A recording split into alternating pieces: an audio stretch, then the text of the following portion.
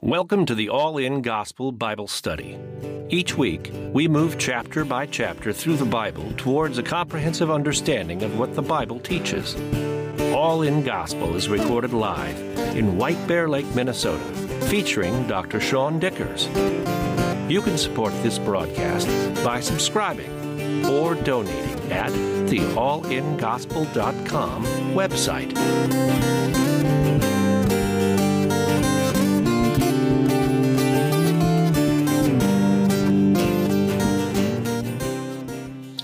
So we are in Mark 14 today. If you got your Bibles handy, we like to read Bibles, so we're going to dig in. The context for Mark 13, Jesus has entered as a triumphant king in chapter 11. Chapter 11 and 12, he comes into the temple, takes over as the high priest, setting things in order and taking authority over the teaching. And then in chapter 13 last week, we got an entire chapter of prophetic words about what was to come. So king, priest, prophet, laid out, same as Mark. He does all of these things because he is all of these things. And then we get to Mark chapter 14. After 2 days, it was the Passover and the feast of unleavened bread. And the chief priests and the scribes sought how they might take him by trickery and put him to death. But they said, not during the feast, lest there be an uproar of the people.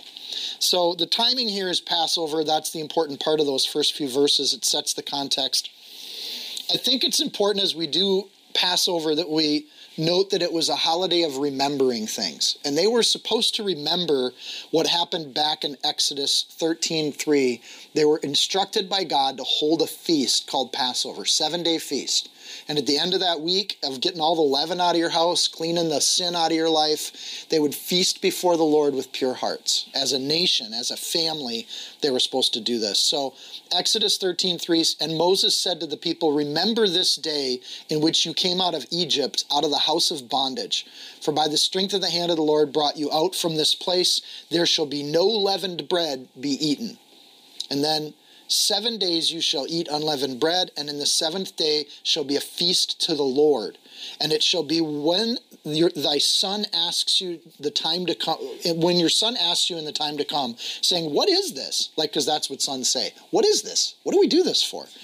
You shall say to him, by the strength of the hand of the Lord brought us out from Egypt and from the house of bondage. That was the covenant with Moses and with Israel. The covenant that Jesus is about to make in chapter 14 is the same covenant with a new set of arrangements.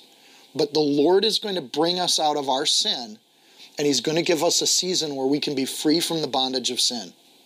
And so you look at how Jesus is setting up this chapter and what's going on with the Passover, and especially with Peter's preaching. Like, the Gentile listeners wouldn't know what Passover was or the Feast of Unleavened Bread, but they don't need to know all of the Jewish history. All they need to know is this is when the Jews came out of Egypt.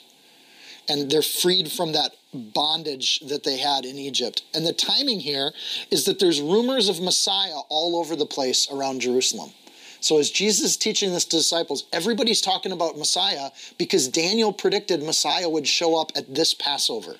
So they're looking for it. Candidate number one is this guy named Jesus, walking around healing people for 3 years, claiming and accepting the worship of people as he came into town.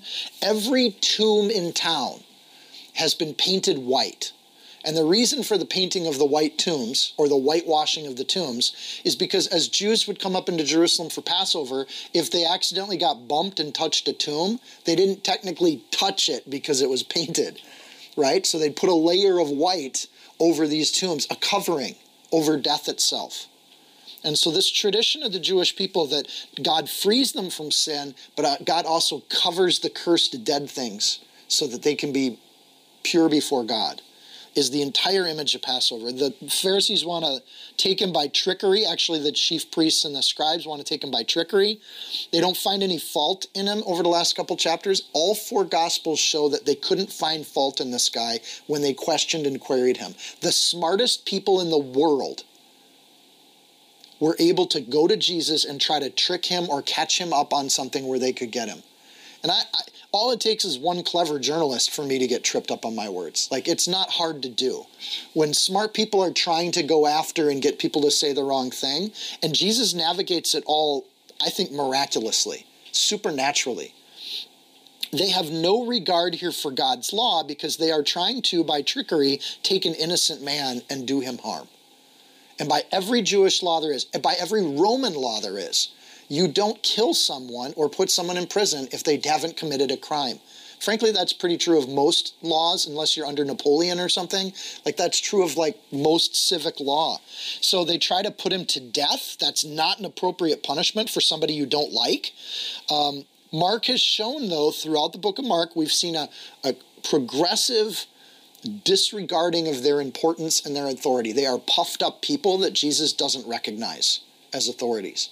So the real problem we have here is they think they should be recognized as the spiritual authorities, and Jesus doesn't do that. He simply doesn't give them their due. So their willingness to murder is even a greater condemnation and a reason to disregard them as leaders because they're putting themselves over the law. They're not good leaders. And it says not during the feast. Why not? Why couldn't they do this during the feast? The problem is the people have seen Jesus do this in the courtyard. They saw him being in a triumphant entry. They've watched him miraculously heal people and save people. And even spiritual people have just been released from this obligation and burden that the world wants to put on them.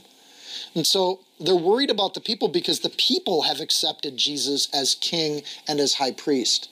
And they're recognizing his authority. So when evil can't operate out in the open, it starts getting sneaky. It turns to stealth and subterfuge. And this is how evil operates. If it doesn't think it has controlling position, it acts deviously. And when they do think they have controlling position, they act murderously. So instead of anointing their king as Messiah, king, priest, and prophet, they seek to kill their Messiah. Like, wouldn't it have been cool if the scribes and the Pharisees just said, yeah, we can find no fault in this guy, and with God's, him doing miracles, we accept that he's our Messiah. Wouldn't have that been awesome? And the Jewish people right now are having a giant celebration of Passover where God has redeemed them from their bondage to sin. And Jesus sets up this new covenant with the Jewish people. Like, that would have been a pretty huge head start on Christianity if 1 million people accepted it on day one. But he has 12, and most of them abandoned him at the time of his death. And and of course, I'm not going to second guess God's plan here. That adds even more validity to the power of God, that he didn't need 1 million people to start a new covenant. He needed these small group of fishermen and tax collectors and zealots, this mishmash group of people. That's all God needs to do anything. Devoted, heartfelt devotion of people. He's anointed in the next scene, but the anointing isn't one in the temple courtyard with the high priest doing the anointing. The anointing is so much more humble. But don't miss what Mark or Peter is preaching right now. Here's this guy who should have been king. It's Passover. They want to try to take him by uproar. They're not going to do the anointing at the temple of this guy, but then the anointing is still going to happen because that's how God works. And he does it so beautifully. And I think this is better than a big celebration in the courtyard. Listen to this. And being in Bethany at the house of Simon the leper, he sat at the table. A woman came having an alabaster flask of costly oil of spikenard, and then she broke the flask and poured it on his head. And there were some who were indignant among themselves, saying, "Why was this fragrant oil wasted? For it might have been sold for more than 300 denarii and given to the poor." And they criticized her sharply. But Jesus said, "Leave her alone. Let her alone. Why do you trouble her? She's done a good work for me." So this anointing happens anyways. And it's not the high priest, it's some woman. In Mark, we don't get the name of the woman. In the other Gospels, we do. And I think that's the point for Mark. It doesn't matter who she is. It matters that this nameless person, this woman, chose to anoint the king because she saw that he was the king. And she is anointing him for burial, right? So this is what you do when you honor someone. Bethany is a suburb of Jerusalem. It's about a 30-minute walk if you want to hike it. It's over the Mount of Olives. It's on the other side of that. A woman in John 12, we know that it's Mary, the Mary of Mary and Martha, the sister of Lazarus. She loves him. She adores him. We know that from other stories. And she loves that Lazarus has been raised from the dead by this guy. She knows the power of resurrection. She doesn't doubt the fact that when he says, "I'm going to die and be raised," she's giving him a preparation for burial because that's what you do with a king. And Peter leaves all of this out because the focus is on Jesus for Peter. She doesn't talk about it, she just does it. She doesn't ask Peter permission to do what God's calling her to do.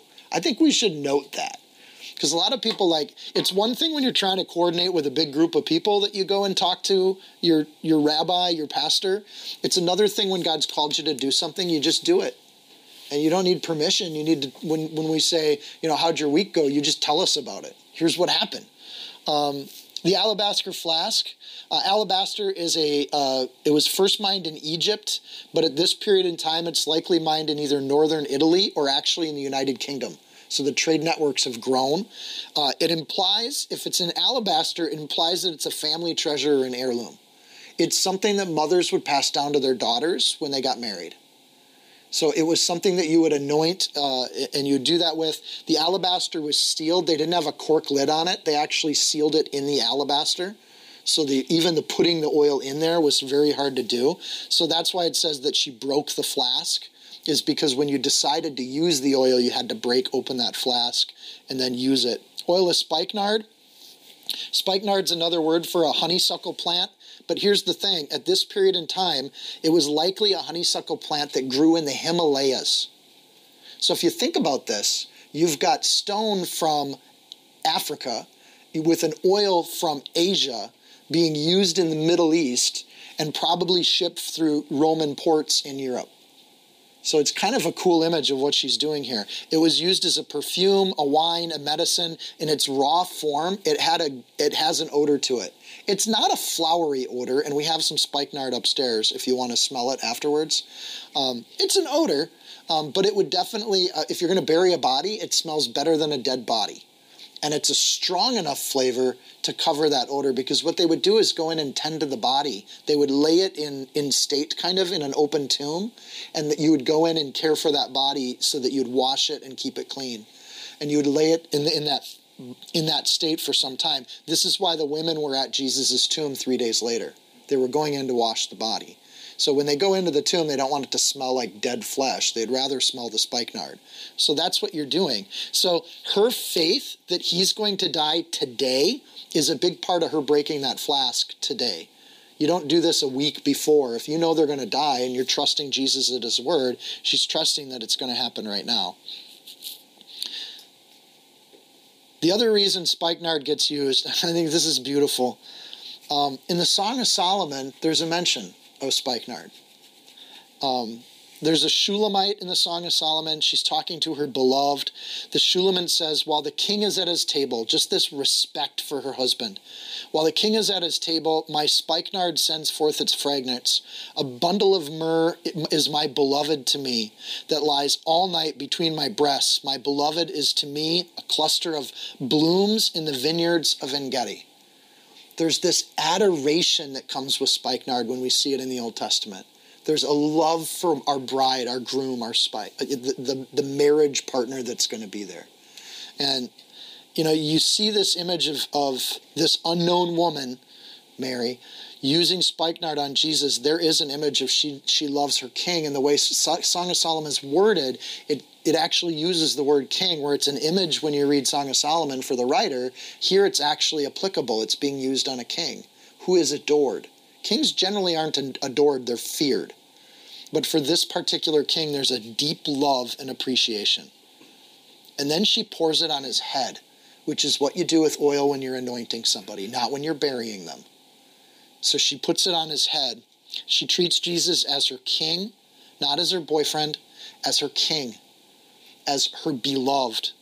There's an intimate, beautiful, loving, honoring sentiment that's going on here. The tradition of putting a drop of oil on a visiting guest would have been a history that's part of this story, but the visiting household that he's in is the household of Simon the leper. Don't miss that. This is happening in the humblest of homes, a home that elders and scribes wouldn't even walk into. That's where this is happening, because God doesn't need a fancy building to do the work of God and the holiness of the Spirit. It's not about the things of this world. Lowly situation, lowly anointing. It says here that some, I just want to point out some, there's a number of people in the room that saw this. And it doesn't say only Mary. It does say some of them were there. Some were indignant. That means there were also some that understood what Mary was doing in the room. Peter gracefully leaves names out of this because he's not trying to point fingers at who was indignant and who understood what was happening. There was a mix of them. But we know then with Mary in the room and the 12 disciples, we've probably got a larger group of followers that are here for this event, witnessing this event and seeing it. Some who were indignant thought it was being wasted. The word wasted there is apolia. It's where we get the word Apollyon, the destroyer. You've destroyed this thing. John 17 uses the word perdition, which is the same word he uses when he talks about Judas. It's also pointed out in other Gospels that Judas kind of led the charge on this indignancy, right? So he's the one that's kind of upset. But when we read it in Mark, I think Peter's trying to point out it wasn't just Judas. There were other people that were like, what are you doing wasting that? Some didn't understand that there was nothing else in this world that oil was meant for or worthy of. In fact, there's nothing in this world that's worthy of Jesus. So to question why are you wasting that on Jesus is, I think, something we all struggle with. Both oil and lives are wasted if they're not given to the King. Yet we as humans are like, I don't know if I want to give that to the King or not. I don't know if I want to give that part of my life up to Jesus quite yet. I'm going to hold on to that thing. And Mary's just not like that. It's all for God. It's all for his honor, his glory. Everything and her best goes out to Jesus. This would have been an heirloom Mary likely got from her mother, and it was likely carried for generations. Some of these alabaster flasks, the Jews would claim, went all the way back to being taken out of Egypt. And at the Passover feast, that would be very appropriate. It's, they put a price tag on this, 300 denarii. Clearly it was an heirloom. It was a priceless heirloom when they put that kind of number on it. That's about a year's wages. So they're saying, average income today is about $50,000 a year. They're saying that is about a $50,000 glass of oil, and you just destroyed it. Why? So likely this oil was coming all the way down, or had a good claim to becoming some of the things they took out of Egypt when they left Egypt. There's a record of them taking silver, jewelry, and things like this would have been part of that. So they criticized her sharply. That implies a kind of anger. They're actually mad at her. You ever heard somebody criticize like that? What are you doing? Why would you do that? Like there's a critique that's to her person, not just to the wasted stuff. They criticized her sharply. And it says they criticized her sharply. Again, it's not just Judas here. There are disciples going, what are you doing? So, eek. Maybe they should be considering one another in order to stir up love and good works. Jesus calls this a good work. She's done a good work for me. And instead of stirring her up to do good works, Hebrews 10:24, they're actually discouraging her from doing good works. They still have lessons to learn. And as Jesus comes on the night of his crucifixion, the night before his crucifixion, he's still teaching these disciples. Verse 6, but Jesus said, let her alone. Why do you trouble her? She's done a good work for me. The nature of our faith is that it's personal. We all seek and talk to God. I think that's one of the hardest things for us to figure out as Christians. All of us are trying to work out our life towards Jesus Christ. And when we learn to hear from the Spirit of God, we simply try to do what God's telling us to do. And God's hitting every one of us at different places. And they're criticizing her for where she's at. And Jesus' advice is just leave her alone. She's doing what God's called her to do. And I actually think supernaturally God told her to do this because he wanted it in the scriptures. And so why is it in the nature of Christians to trouble themselves about the actions of others? Why do we do that? And this is kind of the first part of this chapter, and we're not going to do the whole chapter. I hope you notice there's 70 verses. We're going to try to do due diligence on like half of them. How many total verses are in this chapter? 72. 72, yeah, we're not going to get to 72. So if you're worried, man, he's going slow, he's going to go 3 hours today, I'll try to keep it around an hour. But there's this idea that we trouble ourselves. We look at people less fervent than we are, and we think they're slackers in the faith. Maybe they're not even believers, because they're clearly not all in. Yeah, and we don't give those people credit that they're doing what God's calling them to do right now as they go through their journey. And on the other side, we look at people more fervent than us, and we call them fanatics. And we do this to ourselves in the church. We trouble ourselves about people that are behind us or in front of us. In fact, we even conceive of behind and in front. I'm using that language and I don't want to. We're all doing what God tells us to do every day. Leave us alone.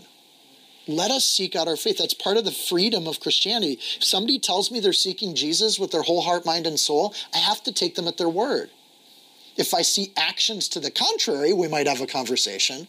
But if they're saying I'm doing my darndest, even in the backsliding moments, our voice should be of an encouragement voice, and it should be to encourage that person to deal with the things that they need to deal with, wherever they're at. A good work. Why do we assume that the work of God is somebody else's job?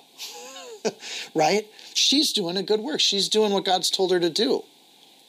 So if God defines things called good works, this is Jesus talking, and he says there's such a thing as a good work. And if that's the case, and God's inspiring me and calling me to good works, why shouldn't my primary focus be on me doing the things God's called me to do? And this is hard, you guys. It's the little things. We think ministry is what we do on a Thursday night. It's not. It's how we live every day in every single interaction we have, listening to what God has called us to do with that other human being, to stir up good works with each other. I remember the first time I was in a restaurant, somebody invited the waitress to come and pray with us for the meal. I was like dumbfounded. I was like, you can do that? And then you realize, wow, that stirred me up to good work. Not because that person told me to start doing it, but because I saw it happen and I was like, that was cool.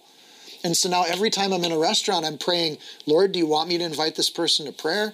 And you're seeking out the Spirit on that. So I'm not being rude to that person. Like if they're in a busy shift, that's maybe not the time. But if it's a slow restaurant, you're the only table around, or there's only 2-3 others, that waiter's stopping to chat a little bit. It's like, hey, do you want to pray with us? Is there anything I can pray for in your life? Stirring up to good works. God looks at those good works. It's not that we're saved or not saved by good works, but we are held account to how we use the salvation God gave us and what we do with it. So it's not the criteria of us getting into heaven or not, but it is a criteria as to how many rewards and crowns we're going to get. Were we a champion for our king, or were we a bad ambassador? This good work is worth more than all the oil. He doesn't even talk about the oil. He talks about the good work. And again, as Jesus has consistently done, it's about the heart. It's not about the stuff. The material stuff all fades away. At some point, the alabaster jar was going to break for something, right? The car will eventually go bad. My carpet will eventually get burn marks on it. It's just going to happen. Stuff decays. Door seals get chewed. Things like that happen. It's just stuff. But what matters to God is the good work that she did, the good stuff. It's a good investment for her to do this. That's a true thing. So a good work, the word there is kalos. It means lovely, beautiful, or precious. I think that should be translated precious work. She did something beautiful, you guys. Look at what she did, and you're criticizing her for it. But what she did here was beautiful. It's to be noted and remembered. For verse 7, he explains the beauty of this to them. He's teaching them. For you have the poor with you always. Oh, by the way, they're like, oh, you could have given this to the poor. Frankly, we don't see that happening, right? So Judas doesn't take all his money and give it to the poor. He actually gives it to the scribes and elders to turn in Jesus in betrayal, right? So he's going in just handing away the value of that ministry for no value. He gets 30 pieces of silver for it. He didn't give the 30 pieces to the poor. He dumped it on the floor of the temple. So the whole, we should do this thing for the poor. Do the thing God's calling you to do right here and right now. And worry about that. But it's so hard to do. It's easier to abstract it. I'm just going to give money to some cause in the Amazon rainforest and throw in a little check here and then it's all taken care of. But that's not the heart God's looking for. You have the poor with you always. And whenever you wish, you can do them good. But me you do not have always. She's done what she could. She's come beforehand to anoint my body before burial. And assuredly I say to you, wherever this gospel is preached in the whole world, what this woman has done will also be told as a memorial to her. Right? So it's what she's done that's important. It's not the flask of oil that got broken. And I love verse 8. Honestly, I'd put that on a t-shirt. She has done what she could. But that's all I have. When I go before the throne of heaven and I'm standing there and Jesus steps in and goes, no, this is one of mine. We're not going to judge this person. He's done what he could. He did what I gave him to do. He did the things that he could do. So that line alone, those 6 words are a theology. It is the highest earth-shattering praise that a human being can get from an almighty God. This one did what they could. Right? It's not the great world things that matter. It's the greatness of the heart that matters. And for each human being, God apparently made us different. He gave us different skills and talents, different abilities, and we're supposed to do what we can with what we have. When we see something to do, we're supposed to do it. I love that God doesn't expect any more of us than that. You see something that needs doing, you just do it. You don't ask permission. You don't think about it. It's a good work and you do it. On the other hand, God doesn't expect any less of us than that, right? And that's the convicting part, to say they've done what they could. And I think back through my life, and I can't honestly say I've always done what I could. Sometimes I chickened out. Sometimes I did half of what I could because I needed more time. So there's a conviction in that statement, but there's also a great sweet relief of that if we simply do what we can, God loves us for that. So, and I think, again, when you say, Lord, I want to follow you with my life, God first says, get rid of all this sin in your life. And he starts working it out. And it takes years for some people. Lots of years. But if you're in the Word every week, you're in fellowship every week, you're forcing yourself to worship and pray every week, and you build those habits, suddenly you wake up a few years later and you go, wow, I just don't have all that sin in my life. I'm not perfect. I still screw up, and I'm always working on stuff, but it's time to start thinking of phase 2, which is, what good works can I do with my life? How can I give back? All these people that have blessed me as I was a messed up dude working all this stuff out, how do I give back to those people? Here's the tough part. When you turn 50, a lot of those people have passed on, right? They're resting with their fathers. You don't get to give it back to them, but I know what Christians will say. If I'm not with you, give it to that next person coming up and along. All those struggles you had as a ministry to somebody who's in it right now. Pass it on. And the church has existed in that state for 2,000 years, just Christians passing it on to other Christians. Grace upon grace, mercy upon mercy, and other people just come into the love of Christ as shown in the church because people know us by what we do. They know us by how we love each other. It's beautiful. She has done what she could.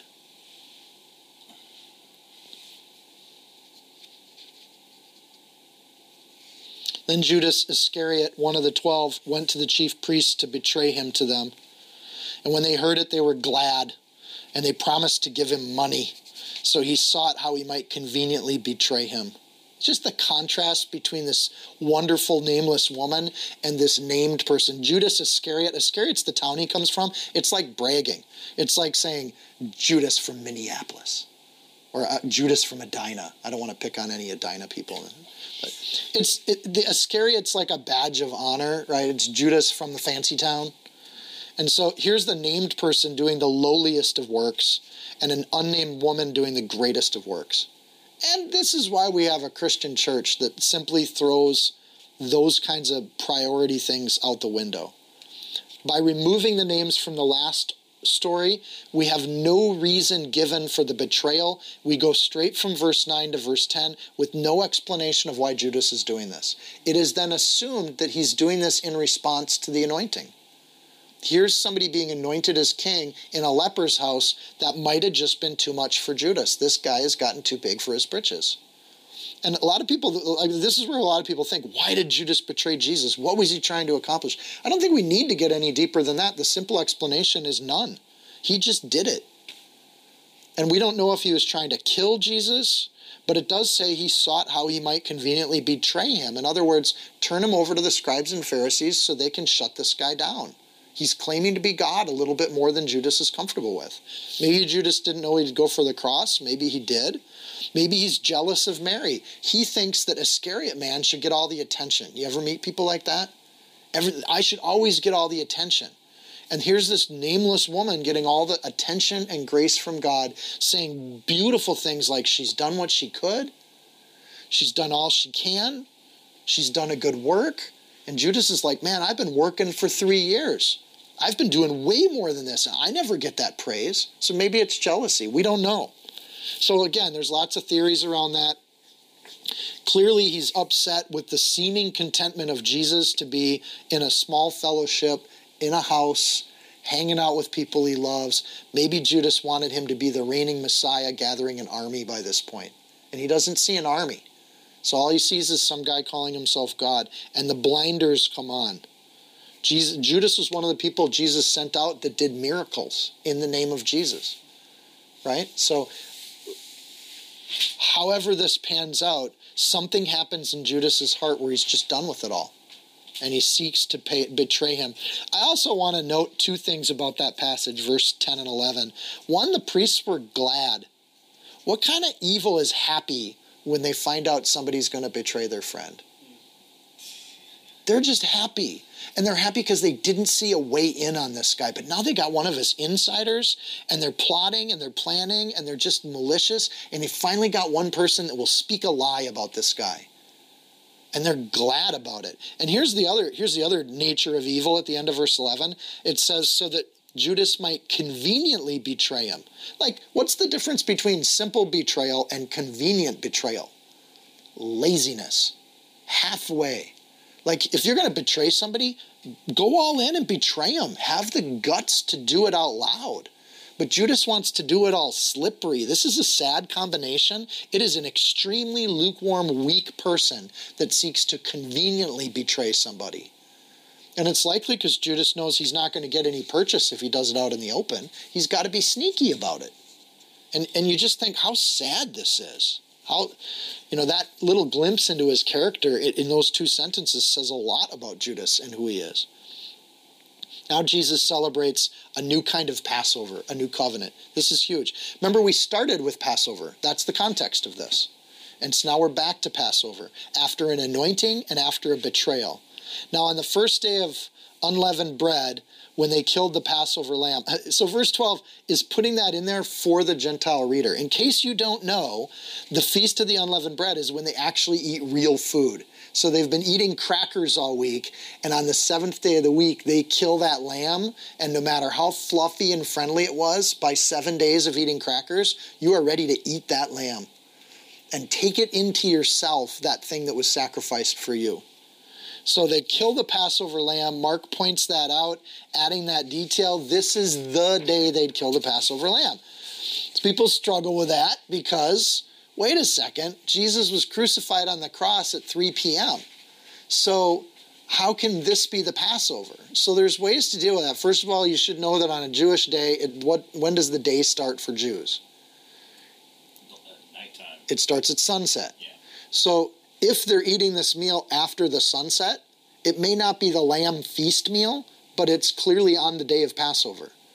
And so we're going to notice the absence of a lamb at this meal. And that's partially because the lamb is sitting with them, talking to them. And so it would be inappropriate to have an animal be that lamb at this meal, because in the new covenant, Jesus is the Lamb of God, sacrificed for our sins. So this is where we get all that language from. Let's read it. His disciples said to him, "Where do you want us to go and prepare that you may eat the Passover?" And he sent out 2 of his disciples and said to them, "Go into the city, and a man will meet you carrying a pitcher of water. Follow him." Great directions. This would stick out like a sore thumb because in this period of time, women carried the water. I don't know why this is the case. I think this is a lot of lazy men, because any job around this house where it requires heavy lifting, we think in that house, that's not mom that does all that. It's Grant that does all that. And because, we put that all on Grant. But to make women do the heavy lifting, and this was an entire culture that did this, that just seems cruel, because these were not small little water canisters. This wasn't filling up their coolie. This was going out to grab a huge barrel of water for the day for the household. These were massive weights. So Jewish women got strong. Maybe that's why they did it. But a man carrying the water in the first century is not typical. So he would stick out like a sore thumb. So Jesus is actually giving fairly good directions. You see a man carrying water, you follow him. Creepy like, sneaky in the corners. This guy starts realizing he's being followed. It might be a sign that the woman in the household is sick. She's not able to do it. Or it could just be a sign that here's one guy who thinks for himself and says, "I'm not going to make my wife carry the water." and God seeks out one guy who's just a decent husband in the entire society. And that's the guy that's going to get used here, or at least this guy's house would be. If that's the case, or there's no woman in the household, that could be the case, and this is a single guy or somebody who's clearly come upon hard times, or he thinks for himself, one of the two. Verse 14, wherever he goes in, say to that master of the house, the teacher says, where is the guest room in which I may eat the Passover with my disciples? And then he will show you a large upper room. He was a wealthy man, furnished and prepared. There, make ready for us. So first he rides in on a donkey, and now there's a prepared room. Let's just say this about Jesus. He knows other people other than his disciples. There's a Jesus network out there that he's tapping into. This guy, when you come up and say, with no name, where's the guest room in which I might eat with Passover? Just say that the teacher says this. Then this guy recognizes who the teacher was. In other words, Jesus has talked to thousands, and some of those people have committed their lives to him. My house is your house, Jesus. You ever need a place to stay? It's there. And he probably left thinking that I'd never get called on. And then two guys walk up saying, the teacher needs your house. Okay, you can have it. I told you could have it, you could have it. So the same thing with the donkey, same situation. There's just this, and I kind of like the idea that Jesus had lots of friends, and a lot of them are ready to serve, but not called upon to serve. But their hearts are in the right place. And we get these nameless people in the Gospels that Jesus just calls out and uses for these particular moments to set up our scriptures. I love that. Verse 16. So his disciples went out and came into the city, and they found it just as he said to them, and they prepared the Passover. In the evening he came with the 12. So he prepared the Passover. Again, there's no mention of a lamb here. They're eating together the night before. After the sunset, they're there. Jesus becomes the Lamb of God, and he came with them. Not they came, and he came with the 12. Do you see that? Because it could say in the evening they came, but it doesn't. It says in the evening he came with the 12. And Judas then must be back with them. He's made his arrangements. We get more detail on this in Luke, but Mark just kind of skips over some of that. The fact that it says with the 12 and Judas is back with them, you're not supposed to enter someone's house unless you have shalom with them. Jewish tradition. So when Judas walks through that door with somebody who he is betraying, he has broken shalom. This is a crime. It's a sin. You're not supposed to do that.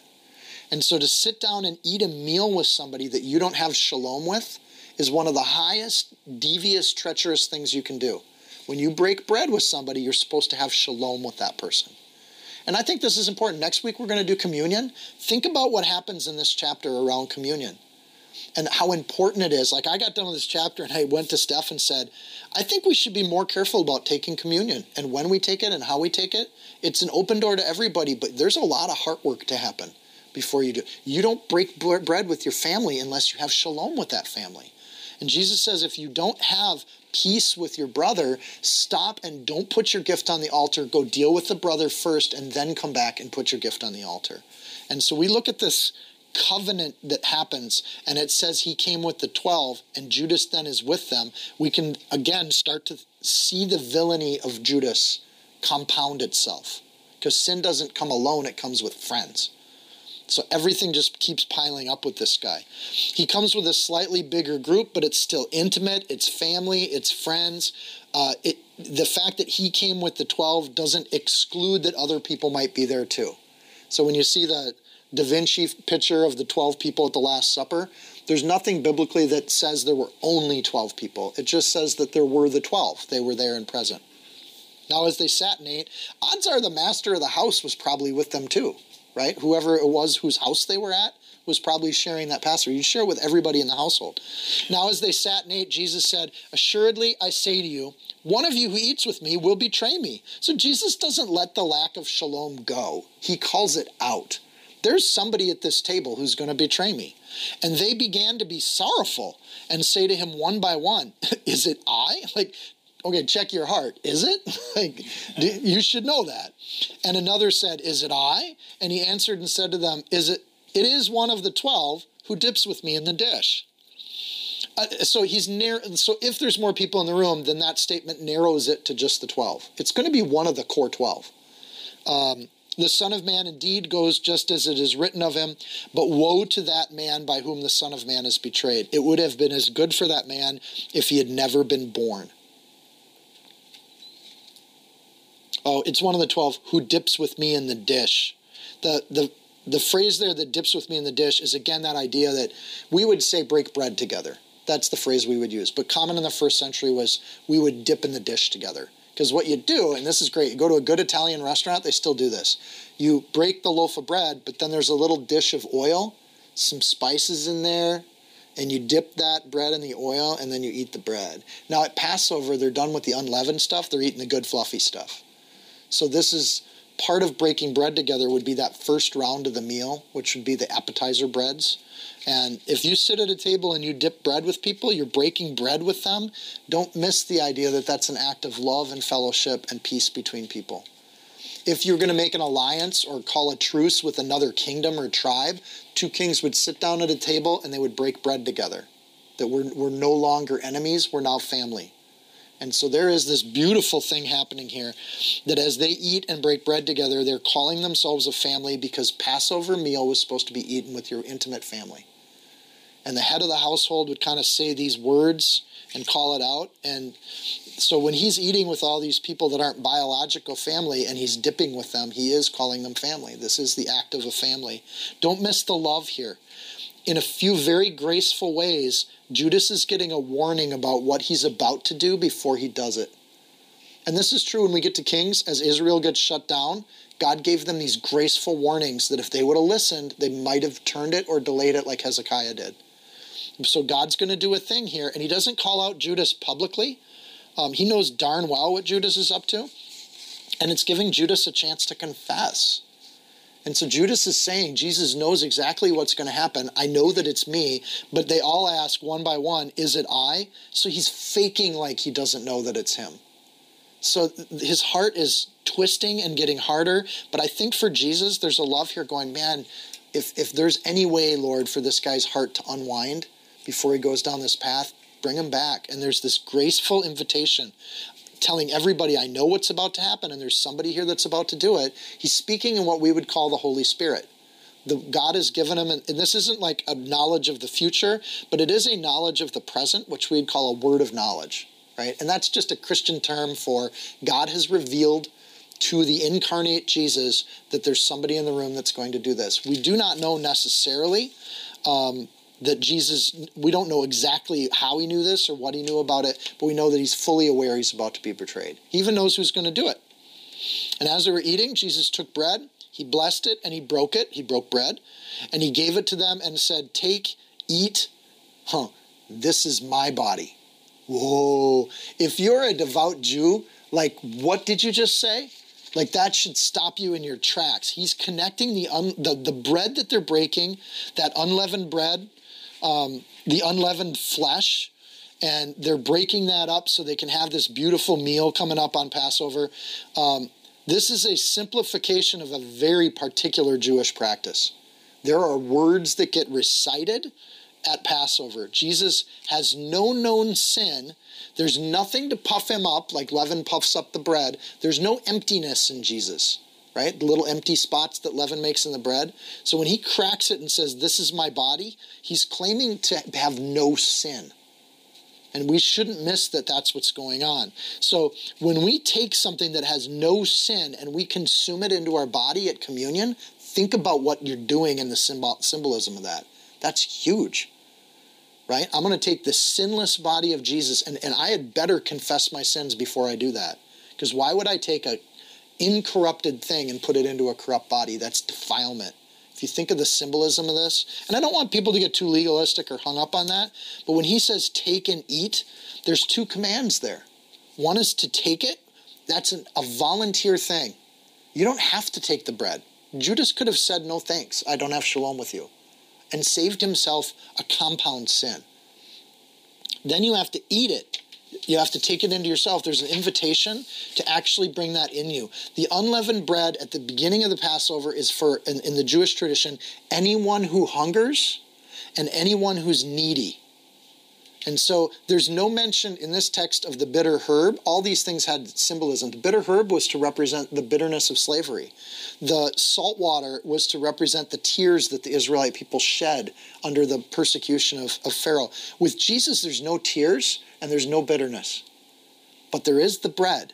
There is this unleavened bread, and he says, eat. So both the bread and the cup are taken, and they're symbols of things we ingest. We bring them into ourselves. So it's not good enough to just know that there is a God. There's the idea that we take God into ourselves. And I know that's science fiction, but it's true at the same time. We invite God because he's not going to force his way in. He's not a demon. So we welcome God. We invite God to come into us. We take God and we eat God. We read his word. We do his word. So it's not enough to just have it in your hand. You have to make it part of who you are. The images are of food. Food's essential. We don't live without it. You can't do God's work without taking the food because you won't have it. And this is part of what we're going to see in the rest of the chapter. Peter just doesn't have it. He's trying to do it on his own to not betray Jesus, but he does anyways. He does the thing he doesn't want to do because he just doesn't have that ingesting going on. So Jesus is still teaching them. So it's the key to their health and survival physically, but also spiritually. Here, the meal makes us part of the history too. That's the beautiful part of an annual tradition. New generations can be part of it. When we take communion next week, we're taking the same communion that these disciples took at this meal. Spiritual power and force of that act is the same power and force as though Jesus was in the room with us. Right? And there's some wacky Christian traditions like this is actually Jesus' blood. It transforms in the cup. Nonsense. It still tastes like grape juice. But the symbolism there should not be underwhelmed. It should not be underestimated how important and powerful that symbolism is. You're taking the gift of Jesus Christ, you're bringing it into your life. You're not just holding it, you're drinking it and ingesting it. It's our story too. It's our family too.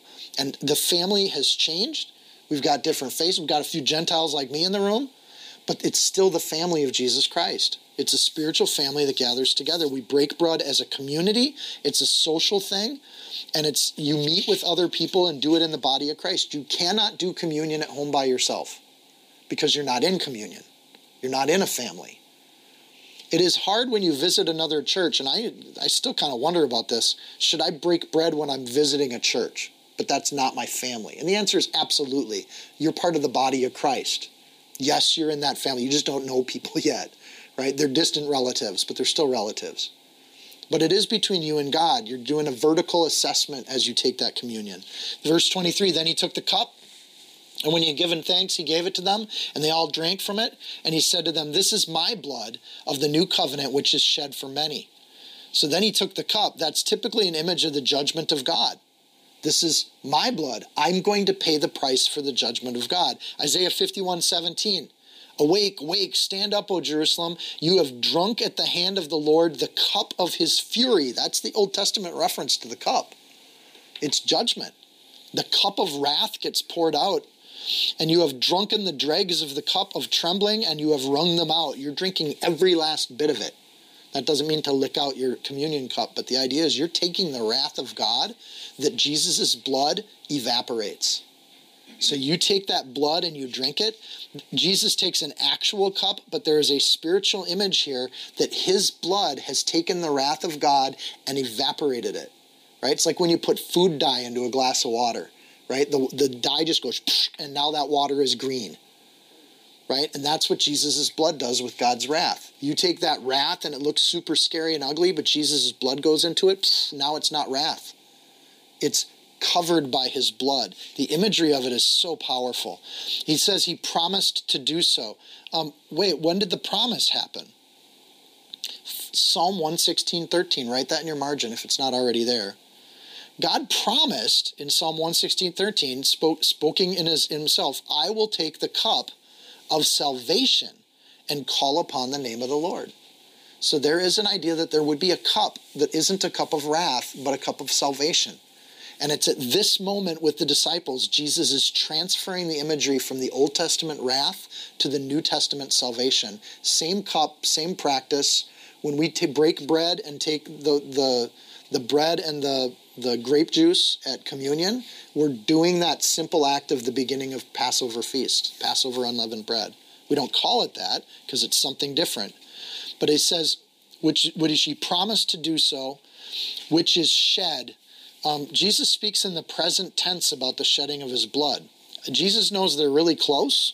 I think it's an interesting way to phrase that. He doesn't say which will be shed. He says that it is shed. It's already done because God has already willed for it to happen. And that's an interesting kind of perspective from God. Again, science fiction. For God, it's all present tense because he's outside of time. And we see evidence of that when we see God speaking, even in the form of Jesus. The Jews had suffering and salvation. Jesus is sinless suffering, and we're going to have the blood of his salvation. In other words, we don't have to do the suffering for our own sin.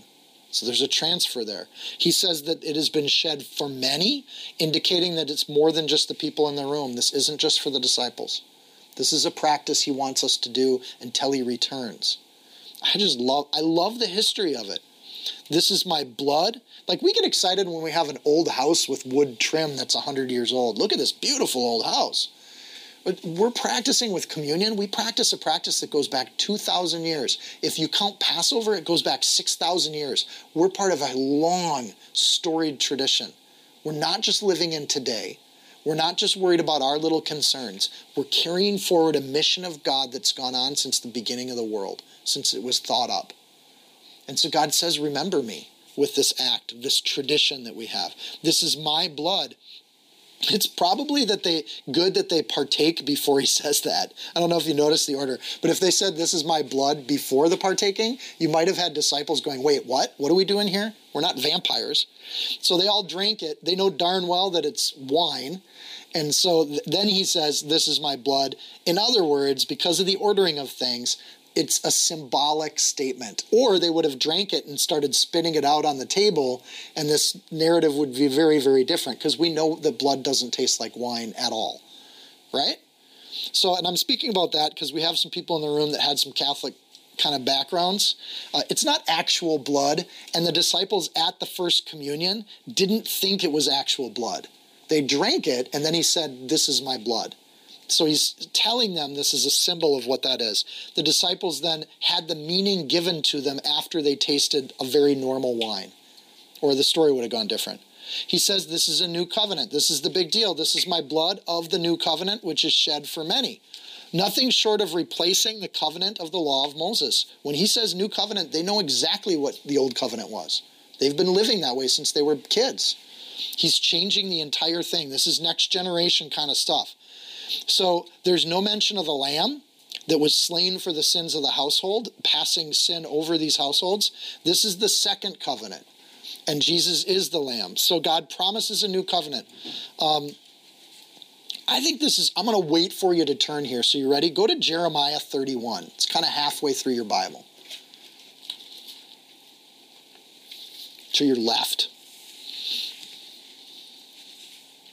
You there? I'm waiting for you to turn. It's worth reading. You can mark it.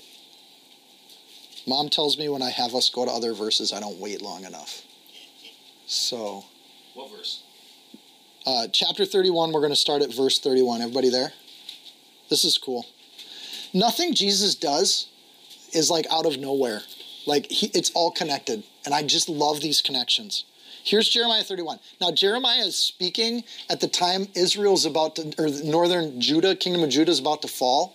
And Jeremiah is the prophet that oversees Babylon hauling them all away in punishment.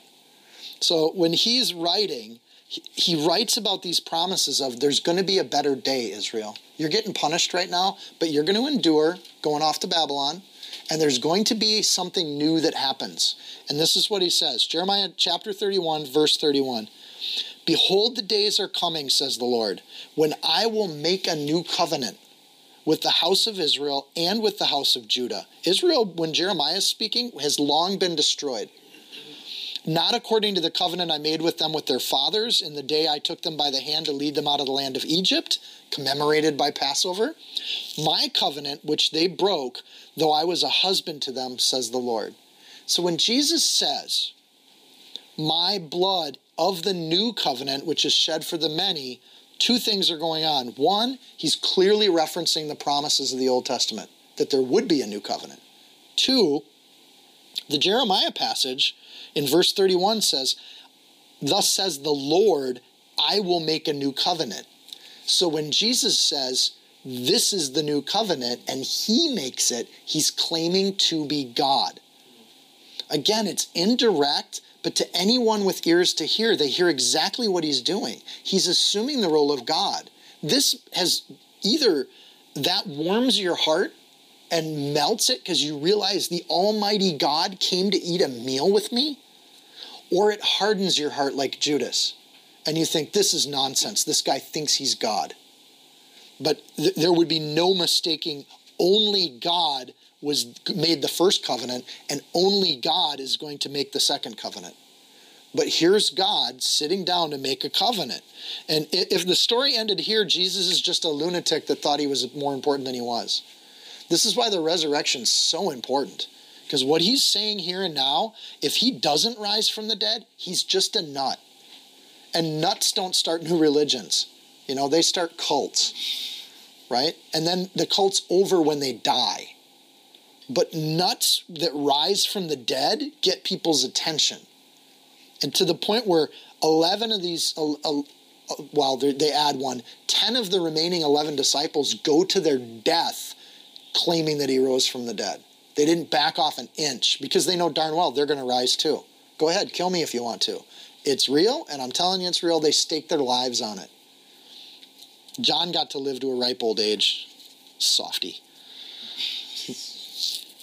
The resurrection is the sealing of the covenant. When you make a covenant, old school, Abraham style, you killed the sacrificial lamb, you put half of it here, and you walk between them, and then the other person would walk between them. Great scene with Abraham, and God waits for Abraham to fall asleep because I'm not your equal, Abraham, but I am going to make a covenant with you. So when this happens and we see the Lamb of God on the cross of Rome, there is definitely the idea that God is keeping up his end of the bargain. Here's the thing. If Jesus is the bread, he's the unleavened bread, he's the sinless example of humanity, death can't take him. Like, you ever try to put a dollar bill into a vending machine and it keeps kicking it back out to you? Then you got to straighten it and you try to find a hard edge, dig all the corners. And we're trying to make it perfect so that the machine will accept it. But if the machine's looking for a flat bill and you give it a wrinkled bill, the machine just spits it back out. Death is the same way. Death was the curse given for humanity's sin. So if you try to put a sinless human into the death machine, it's just going to spit it back out. It can't handle it. And so Jesus going into this position is actually going to die because he's pure. He can't stay dead because that curse is unjust for a sinless person. Death can't cling to him. So when he says, my blood shed for many, he's talking about a covenantal image of a sacrifice that gets killed. It is the blood of that sacrifice. Blood represents life in the Old Testament. It is that life being given, meaning that if I go into covenant with you over a dead animal, then if I break that covenant, my life is forfeit. Do you get that? This is a big deal in a covenant. Like, think about this. If you're going to say vows in a marriage, right? If you make a vow over a life that's been taken, that means you're staking your life on that vow. And so when Jesus says, this is my blood shed for you, he said, I'm giving you my life. And what's asked in return is that you give your life too. That's only fair. And so when you break that covenant, you are then forfeiting the opportunity to miss out on death. Which I don't understand when people don't want that opportunity. Maybe they think they're perfect and death won't get them. But I'd like to evade death very, very much. I'd like to skip the whole death thing. So when we see people, when Christians referring to people, we say they went to sleep. They rest with their fathers in the Old Testament. For those that follow and serve God, there's no death for us. There's simply a period of time between when we fall asleep and when we wake up, is the language the Bible uses. A sinless Jesus gets spit out because of his purity. I want to get spit out because of the blood that was shed for me. That's the covenant. He gave his life so I don't have to give mine. Present tense, blood shed for many. Again, it's in the present tense. The covenants then were sealed. The sacrifice of the lamb put a life on top of that covenant. The blood then that gets ingested means I'm taking that as my blood too. I'm taking it into me. So if either side breaks it, that communion is gone. It's the one thing God can't forgive, is the Holy Spirit's done a work in your heart and you deny it and walk away. God, it's done. The covenant's over. That's not the same as backsliding. That's a decided, I no longer want the Holy Spirit in my life, and you blaspheme it and kick it out of your heart. Right? That's not the same as screwing up once in a while. Verse 25, assuredly I say to you, I will no longer drink of the fruit of the vine until that day when I drink it new in the kingdom of God. When Jesus said assuredly, we know that that's true. There is a sealing of a covenant. It happens on this meal right here, and I will drink it anew, which means there's going to be another feast. So Revelation talks about this. We won't get too deep into it right now. There is a feast called the Wedding Supper of the Lamb, which is Jesus having a meal with us again. And it hasn't happened yet that I'm aware of. There's a covenant that's based on this promise that Jesus is going to take this communion with them, but he won't be with us for at least 2,000 years. But there will be a time when he does this with us again, and he'll be at the table with us. That's going to be a big table, a very big table.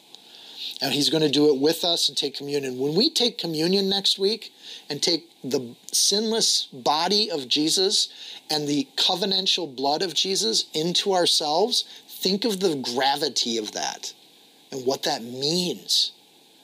And we're doing it in his absence.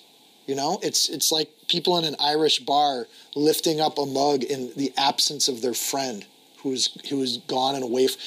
Here's to Mike who's not with us. May he be blessed in what he's doing. But when we take communion, we do that knowing Jesus isn't with us in physical presence. He's with us in spirit, but he's not with us for that particular communion. But we're still in covenant with him. It's a vertical communion, and it's a horizontal family. Awesome stuff. When I drink it new, do this in remembrance of me until we get to eat together again. And again, you guys think I joke about how much the Lord emphasizes meals together. I think it's one of the natural ways God gave us for worship. There's something awesome about eating with your friends. Do it new in the kingdom of God. The kingdom of God's a much bigger theme in the book of Matthew, and I think I expanded on that idea of kingdom in Matthew. Mark doesn't highlight that as much, but he is just quoting what Jesus said here. This is a promise to all people that was made back in Jeremiah. Going from Jeremiah 31 still, but this is the covenant that I will make with the house of Israel after those days, says the Lord. I will put my law in their mind, and I will write it on their hearts, and I will be their God, and they shall be my people. For I will forgive their iniquity, and their sin I will remember no more. We remember the covenant, we don't remember the sin. We let that part go. Man. Jeremiah, he's such a downer normally, but then he's got those gems in there, right? And then Jesus predicts Peter's denial. He just said, there's one of you that's going to betray me. And Peter's like, not me, not me. They're all like, am I going to do it? And here he's pointing out Peter. Probably people left the meal thinking Peter was going to be the one to betray Jesus. Don't you think? Like they're thinking that it's Peter that's going to do it. And Judas is thinking, great, the heat's off of me. But here's how that happens. In verse 26, when they had sung a hymn, they went out to the Mount of Olives, and then Jesus said to them, all of you will be made to stumble because of me in this night, for it is written, I will strike the shepherd, and the sheep will be scattered. Notice he says stumble. He says there's one of you that will betray me. There's one of you that's going to go the wrong path. The rest of you are going to stumble. In other words, stumbling isn't so horrible. And Christians, we can't beat ourselves up about stumbling. We need to get back up and keep moving towards the journey. So there's a difference between betraying the Lord and blaspheming the Holy Spirit and stumbling and backsliding and getting back up and trying to do it again. And for the humble heart that just keeps trying over and over, there is something holy about that. This is why I like the movie Rudy, right? He just gets beat to crap for half the movie, but he just keeps getting up over and over and over again. And it's such a great image of what God expects of us. The sheep will be scattered, but after I've been raised, verse 28, I'll go before you to Galilee. I like that he's giving instructions for them after the resurrection. He's telling them, I'm going to raise from the dead. They should be joyful in that. Jesus said to him, assuredly I say to you that today, even this night, before the rooster crows twice, you will deny me 3 times. Oh, I'm sorry, I forgot 29. Peter said to him, even if all are made to stumble, yet I will not be. Okay. Jesus said, assuredly I say to you that today, even this night, before the rooster crows twice, you will deny me 3 times. But he spoke more vehemently, if I have to die with you, I will not deny you. And they all said likewise. I like how Peter does this thing where there was a general sentiment there. They all were saying the same thing. It wasn't just Peter. That's him defending himself, I think, from the other gospel accounts. No, we were all, come on, guys. Like, we were all saying that sort of thing to Jesus. We're not going to betray you. We won't leave you. We're in it till the end, man. Verse 26, note that they sang a hymn. Wouldn't you like to know what hymn that was? What song you sing before you know your friend's going to go away and suffer? Or what song you sing when you know that resurrection's about to happen and the history of the world's about to change? Which song was that? But we're not told, leaving it wide open to our imagination. So pick your favorite music genre. You can plug that in there, and that's what they're singing. I'm thinking they didn't feel like singing. This would be a hard moment to feel song in your heart. And that's what made me think of that, sing hallelujah to the Lord. Sometimes hymns aren't praise, they're worship. And they're not exuberant, they're reverent. And I think this hymn would have been one that was a hard one to sing, but it's not about how you feel. It's about doing what pleases God. And worship is like that. Worship's a sacrifice in Leviticus. So we give to God what God wants, and God likes to hear us sing for some reason. He gave us voices. And maybe they sang because they didn't feel like it, and they wanted to find their joy again, which is why we say it's rejoicing. They're putting on their joy, even though they don't feel it in their heart. It's time to surrender, to sacrifice in praise. And this is probably the best biblical example of people praising even though their hearts maybe are broken. So they sing a hymn. Hallel is the word for a series of hymns that were sung at Passover. Psalms 116 through 118 are 3 psalms that you sang at Passover. So you'd eat the meal, the head of household would say some things. This is the bread of affliction from Egypt, blah, blah, blah. Jesus says, this is the bread, it's my body. And then they would sing hymns. They'd sing these songs together as a family. Right in the middle of your Bible, go to Psalm 118. I'm going to wait for you on this one too. Again, these connections are so powerful here. Here's a few lines from a song they would have been singing. Again, if you don't know where Psalms is, just split the Bible in the middle and you'll be in the Psalms. Psalm 118, we'll start at verse 14. These are words they would have sang every year at Passover for hundreds of years. And they're words they were meant to have memorized because of this moment. So verse 14, Psalm 118, the Lord is my strength and song, and is become my salvation.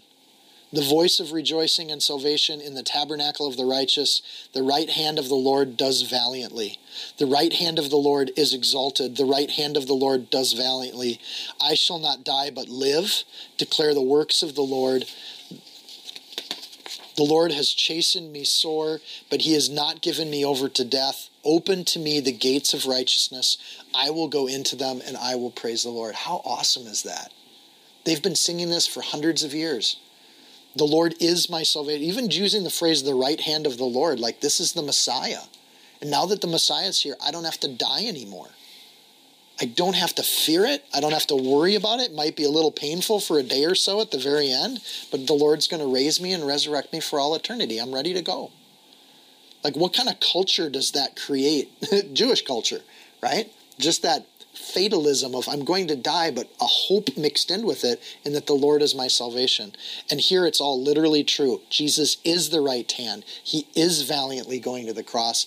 And with this song, just a little line in here, he is rejoicing and singing. And so when it says they sang hymns, that's a fulfillment of a prophecy promised back in Psalm 118 that they would have memorized.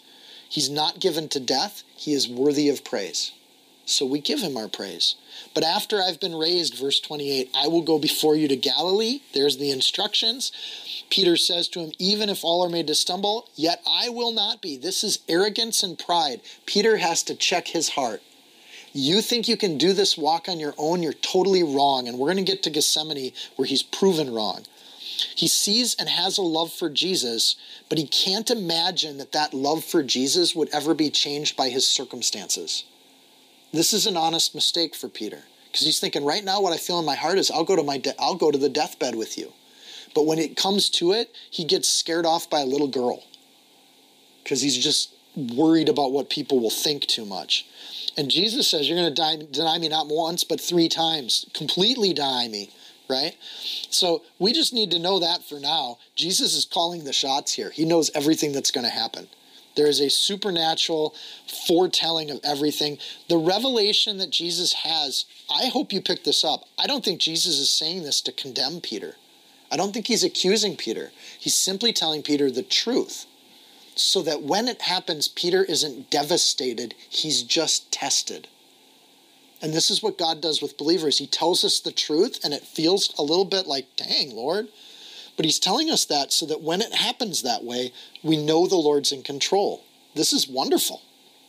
So Peter will deny him 3 times, and when it happens and the cock crows, he's devastated, but his heart gets humbled because he realized he missed something. He went into the battle without having any weapons. And so I think it's interesting that Jesus says what's going to happen, but in grace, just like with Judas, he gives Peter a chance to not have that happen. He teaches them about praying. And he goes to Gethsemane, it's the next scene, and he says, here's some prayer, because he's showing them how to prepare for the battle. He says, you're not going to deny me 3 times. He says, yes, you are. And then he says, more vehemently. In his flesh, he's totally sure that he can do this thing called faith. But he doesn't understand that it's not Peter's assurance that matters. It's the Holy Spirit giving him the ability to overcome that matters. This is the mistake that I think virtually every God-fearing Christian makes at some point in their journey. We try hard to please God instead of trusting God to give us the ability to overcome in those situations. Peter's doing it on his own strength, and he needed to do it on the strength of the Holy Spirit. And they're 2 different, and they're so close. And Peter, like all of us in this room, we love Jesus. We want to do everything for Jesus. But when you try it on your own, you will fail. Oh, I won't fail. I'm doing it. I'm going there. No. You're going to fail 3 times before the day's over. It's an immediate, ongoing lifestyle kind of thing. You'll fail in every situation if you don't do one thing. You have to pray. So he takes them out to pray, verse 32. Jesus is just showing them how to do it. And again, I don't think this is to accuse. It's to give them the understanding that after all this happens, the disciples in the book of Acts are seen praying all the time. They learn the lesson. This is how it works. And it's so easy. Lord, when I pray about it, I win all these victories. And it just keeps happening that way. And there's this idea that that's how God works. They all said likewise. They all had to learn this lesson. So verse 32, they came to a place, and we'll cover Gethsemane and then we'll wrap up for today. They came to a place which was named Gethsemane, which means oil press, by the way. Don't miss the imagery of oil getting pressed. And he said to his disciples, sit here while I pray. That's the instruction. Sit while I pray. Just chill. Don't try to fight this. Don't try to create a game plan. Don't have committee meetings to determine your 5-year goals for the new church. Just sit and let God do his thing. This is where the Spirit gets pressed. Oil throughout the Old Testament is an image of the Holy Spirit. And this is the testing of the Spirit. So this is a great kindness. I also want to point out that they left the house they ate in because of the ruckus that's about to happen due to the betrayal. Isn't it nice that Jesus didn't do that in somebody's house? He went out to a garden space. That was really gracious to his host that put him up for the communion. They could have hung out in comfort, but they go outside in the middle of the night to hang out in a garden so that when they come to claim him, they're not messing up somebody's house. So I want to point out that I think Jesus is pretty awesome. Verse 33, then he took Peter, James, and John with him, and he began to be troubled and deeply distressed. And he said to them, my soul is exceedingly sorrowful, even unto death. Stay here and watch. Unlike a sheep, Jesus knows what's coming. I'm encouraged by the fact that being troubled and being distressed is not a sin. Or you'd have to argue Jesus is a sinner. right? It's not a sin to be upset about things at all. And sometimes people are like, man, I'm just, my soul, how does he say it, is exceedingly sorrowful. That's an absolute exclamation point on that. His soul is just devastated. Think about this. He went a little farther and he fell on the ground. Like, you ever been at that point where you can barely stand? You're just exhausted in the spirit and emotionally, spiritually. And he prayed that if it were possible, the hour might pass from him. And he said, Abba, Father, 2 names there. All things are possible for you. Take this cup away from me. What cup's he talking about? The same one he shared with his friends in that meal. The cup of wrath. Take that cup of wrath away from me. Nevertheless, not what I will, but what you will. When Jesus prays, we're going to break it down. If it were possible, is there any other way to save humanity? Anything else, Lord? Because God's a big God. Is there any other path? And the answer is no. And this is the part the world struggles with. There's one way to evade death. We're not a universalist world. God didn't make it that way. So if you want to evade death, listen to the guy who did it. Buddha didn't evade death. Muhammad's still in the grave. Confucius, he's still dead, wrote a good book. Those people are gone, long gone. Listen to the one guy who beat death. There's one way. This had to be agony for Jesus. He's the incarnate God. Frankly, being incarnate after being omniscient, omnipotent, omnipresent, and to put yourself in a human body and limit some of those things for a season, that had to be torture. It's a miracle Jesus stayed in that body for 33 years, starting out as an infant. He knows the weight of sin. He knows the depth of evil in a way that we could never know. We live through life and sin's even kind of a little appealing to us, but for an almighty Jesus, he knows exactly how awful it is. He knows what separation from God looks like, and he knows he has to do it even for a moment on that cross. And he'd like to avoid the pain. If at all possible, Lord, I'd like to miss this. This isn't a sin to think, Lord, I'd like to have it easy if I could. And I think we all pray that way. We think about the greats in our faith that have gone to their death, the martyrs, and we should be really grateful we live in a country where they just don't like us. They don't stone us or hang us. And I think it's a huge blessing and a perfectly reasonable thing for Christians to say, I'd like to avoid persecution if I can, and I'd like to sing songs with my friends and eat meals on Sundays and live a life. And if that's okay, God, if that's your will, I would love that as a blessing. He's going to shed the ability to communicate with God, and before the sins put upon him on the cross, he's using every possible moment to be with God, to be holy and uncorrupted by sin, but then to have to put on sin and to touch it. You ever have things you don't want to touch? Like, let's say, a dead body or a bird in a grill on the truck, right? There's certain things we don't want to touch. And God Almighty in all his purity, he's going to have to touch that. And it's repulsive to every part of who he is. He's pure and eternal for all time, but the only thing that balances the scale is something pure and eternal having to deal with the ugliness of sin. There's only one way. If there's any other way, then this prayer would provide that, or there would be a revelation to it, but there's not. This is the dead end. This is the point at which God himself gets there, and there's no other way to save humanity. To be contrary to hardship is modeled in Jesus, but to be obedient into it is also modeled by Jesus. We don't like drama and stress. We don't like hardship and conflict, but if we have to, we will. That's the strength of Christians for 2,000 years. We bend, but we don't break. You want to be like Jesus? You want to follow him? Here's how to do it. Abba, Father. Relate to God both as your king, as your father with authority, but Abba, your father who loves and is a friend with you. I think we have a church right now that leans towards Abba sometimes, the larger Church of America, but don't forget the father part, where there's a reverence and a position that we acknowledge. My friend, Dad, my father and head of my household, Jesus uses both. There's a relationship that's intimate, Abba, and there's a relationship that's obedient, Father. All things are possible for you. When Jesus heads towards trouble, he recognizes that God's above all of it. He's stronger than any of this stuff. So there's a correct acknowledgement of God in this prayer. Take this cup away from me. Again, Jesus is modeling for his disciples, and he told these 3 disciples to listen to this prayer. Jesus, you want to not, or Peter, you want to not betray me 3 times? This is how to do that. You go before God and say, Abba, Father, all things are possible for you. Help me not betray Jesus 3 times. And Peter should be praying these prayers. He should be listening to Jesus and praying them. And if he did, he'd be spiritually equipped for the battle to come. Instead, he goes into battle with no equipping. And he fails. But he learns. Nevertheless, in the Greek, it means but.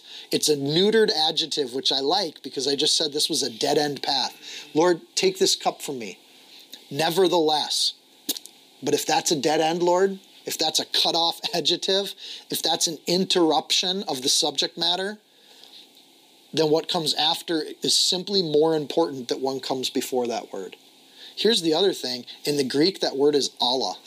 Just a side note.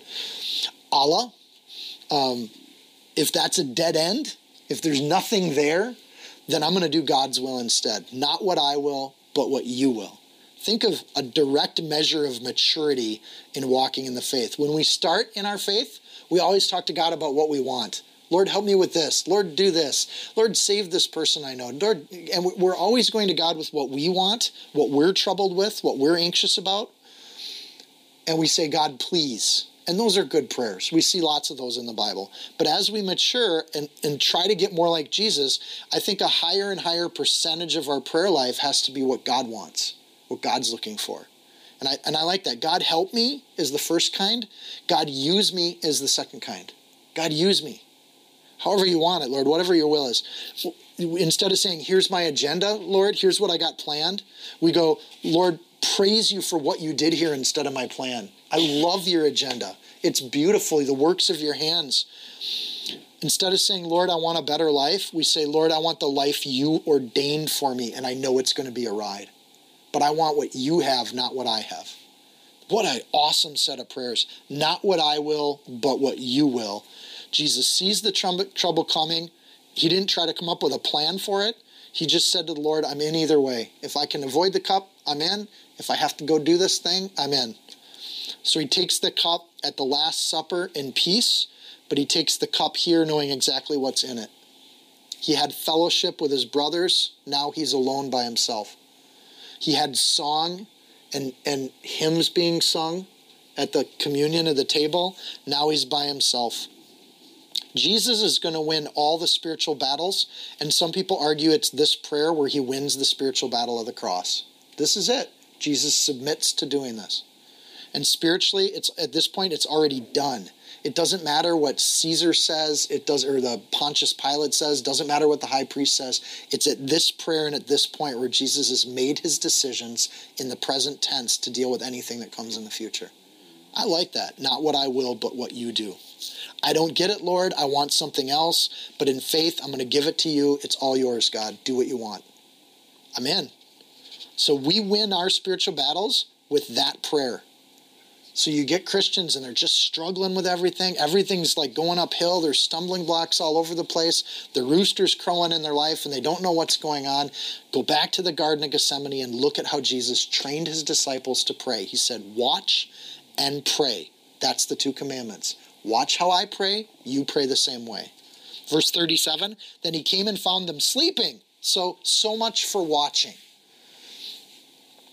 Which makes me wonder, if they fell asleep, maybe that's why this prayer is kind of short. Maybe they only wrote down the first part. Or maybe when Jesus is with them 30 days after the resurrection, he reminds them of this and said, if you weren't sleeping, this is what I prayed in the garden. Can you write this down this time? Because this is what you missed, Peter. This is why you couldn't get it. It's you didn't understand that this is what I was showing you. So you wonder all those lessons Jesus gave after the resurrection when he's walking and hanging out and teaching the disciples. I think they had to go back and Jesus had to tell them what these prayers were. So he came and he found them sleeping and said to Peter, Simon, are you sleeping? Could you not watch 1 hour? Watch and pray, test lest you enter into temptation. Peter, you just said you weren't going to fall into temptation, but now you're not watching and praying. You're going to fall into temptation. You're going to lose that battle. The spirit indeed is willing, but the flesh is weak. Peter's spirit was like, I'm with you, Jesus, but he doesn't understand the power of the flesh to fail. The flesh has an uncanny ability to fail. Peter was ready to die, but he can't stay awake, right? It's not the conflict that's the hard thing. It's the sloth. It's just being tired. Lord, I've worked all day. I'm wore out. I just want to have a meal at the restaurant. I don't want to talk to that guy at the gas station that looks like he's having a bad day because I just want to get home and play games, right? The primary temptation for Peter isn't the fight. It's the passiveness.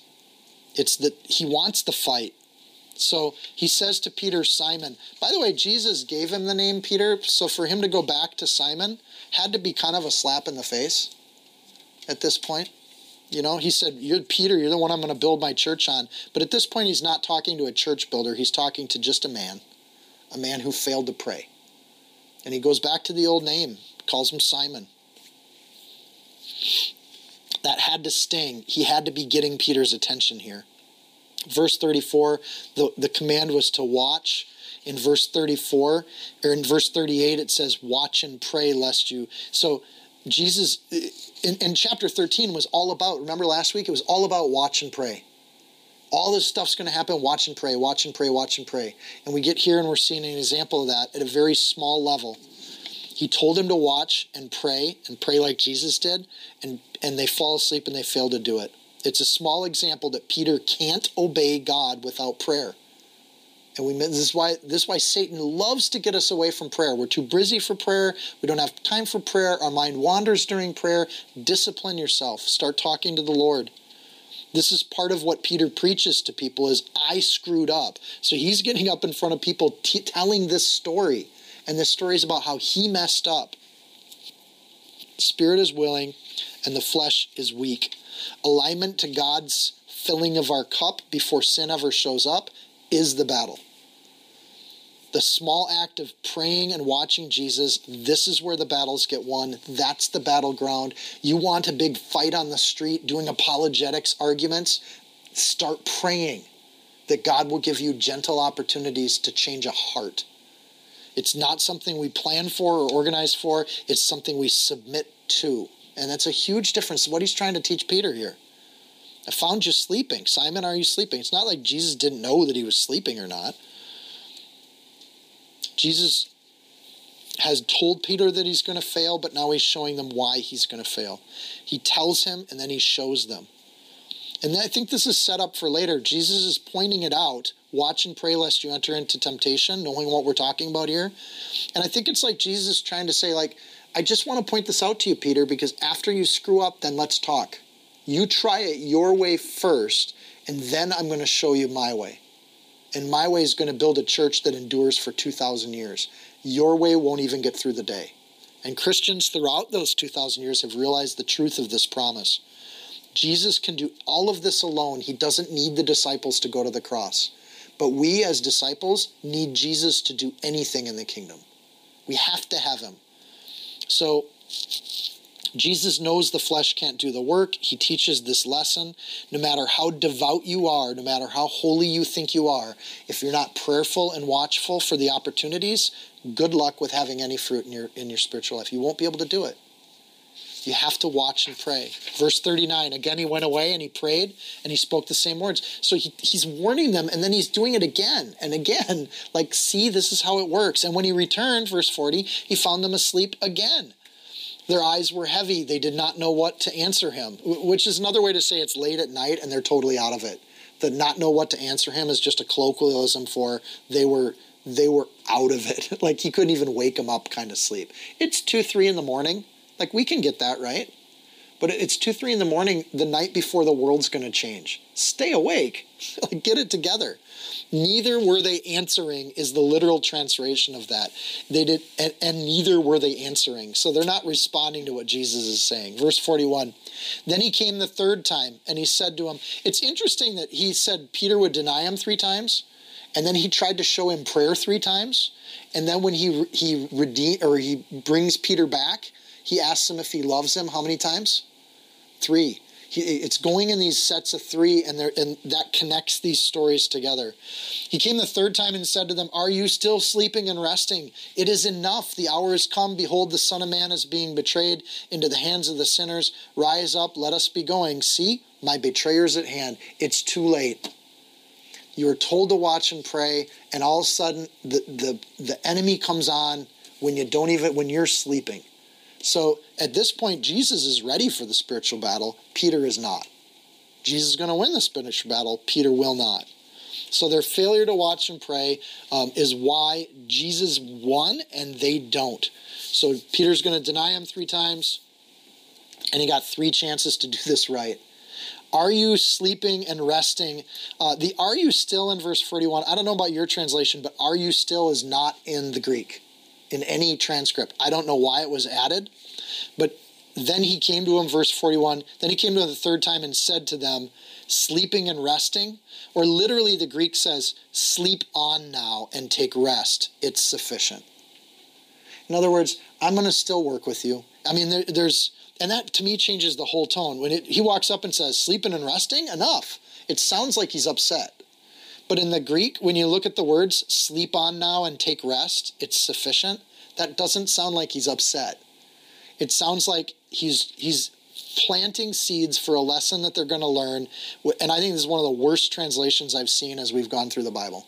Like, it just changes the whole tone of the conversation. It's more like he's looking over them like a loving father, Abba, and he's seeing his disciples just sacked out, and he's just like, "Sleep on. You guys get your rest. You're going to need it. You're not going to win this battle. At least get your sleep."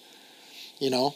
And so for those around us, as we're growing and learning in the faith, for a Lord, a God, to say the word sufficient there, and again, "it is enough" is the word sufficient in the Greek. It's sufficient. It's good enough for now.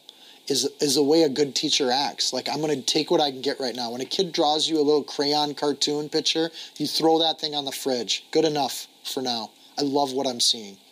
You guys are trying, you're doing your best, but there's certain things we just can't get without maturity and age. So he's giving them time to grow. He's invited them to watch, but in the end, he watches them. And this is Jesus, right? He invites us to be part of the ministry, but in the end, he ministers to us. And there's just this flow of living water that comes out of our God to not only take on his own part of the covenant, but he takes on our part too. And he takes our load on him. The hard part here is that in the flesh, we don't see the gravity, the urgency. Everything's well in the garden. They just had a nice meal together. They're out there praying in the garden. They don't know what's about to happen, but God does. And that's true of this world and the lives that we live too. We don't know what's happening tomorrow, where we're going to be tomorrow. So if your heart isn't right with God, don't fall asleep on that. Don't go to bed tonight without amending your relationship with a living God who watches over you and says it's sufficient for now. Repent, turn, and do the will of God in your life. There's no other path. "Oh, I just screwed up yesterday. I screwed up the day before. I've been in the Word for 20 years and I keep screwing up." Okay, repent, turn, do your best tomorrow. It's sufficient. Give him your heart at every opportunity you can and renew that covenant daily if you have to. God's still asking that question to us. Are we awake or are we sleeping? Are you alive to the things of the Spirit, or are you just taking a nap every week?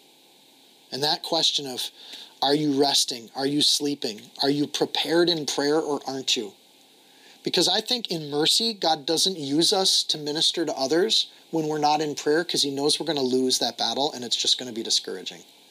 We're not going to see the fruit. But for those that are faithful in prayer, not knowing what tomorrow brings, I'm just going to stay faithful in prayer, those people just seem to have opportunities all the time. Like, we have people in our fellowship. You know who I'm talking about. They're always having those interactions. But I know they're also always in prayer for those interactions. They've prepared for them. They're set up before the hardship comes, before the conversation happens. The hour has come, behold. Let me emphasize that right now is the time to do this. It's not this afternoon. It's as we pray, as we close our teaching for today. Right now is the time to do that. Don't wait. Jesus never says wait and get to your spiritual life later. He says throw away the world so you can save your soul. Put your spiritual life first. Put your convenience second. You need a nap like a child, get your nap later. Right now, deal with the things that adults deal with.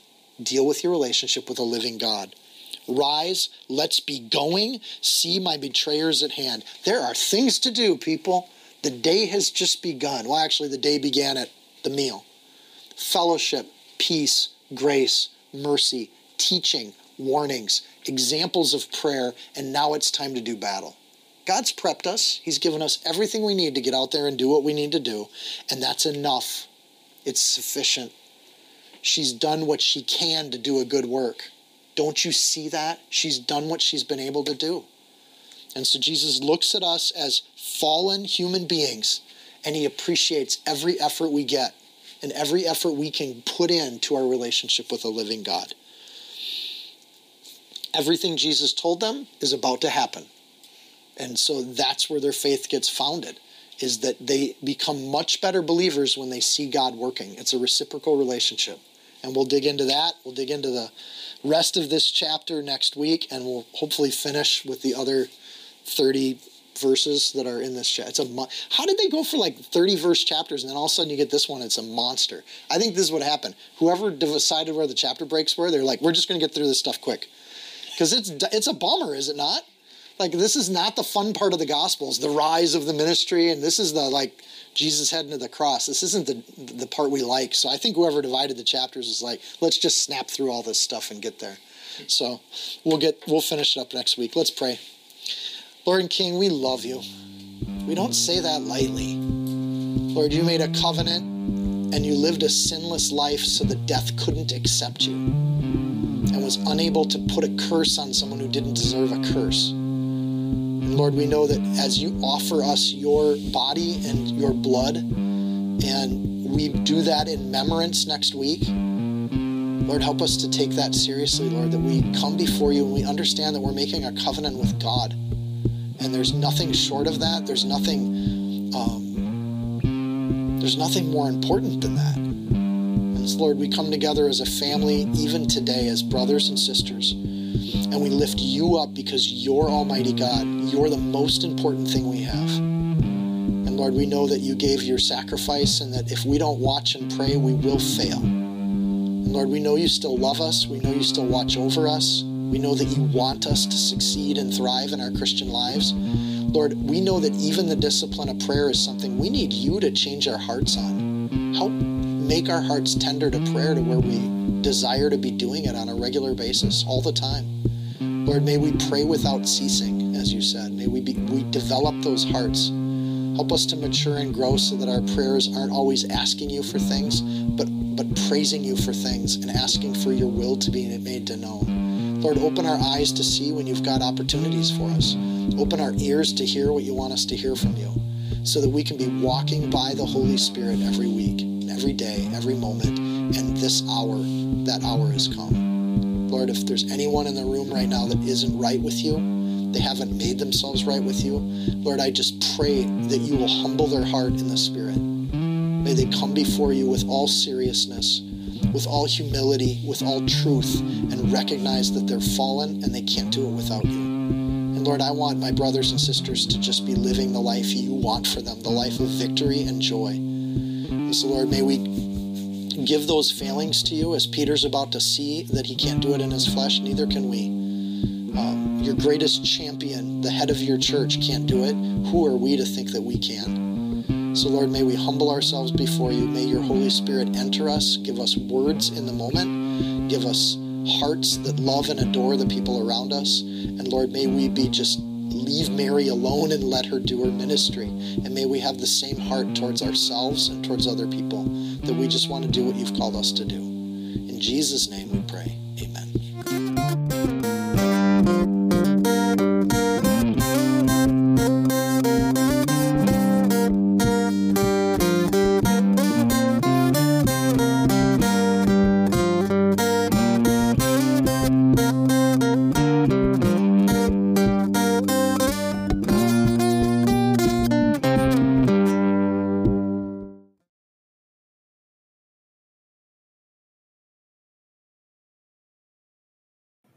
If you found this teaching helpful insightful, you can support this podcast by sharing it with a friend. Screenshot it, tag it, post it on your social media.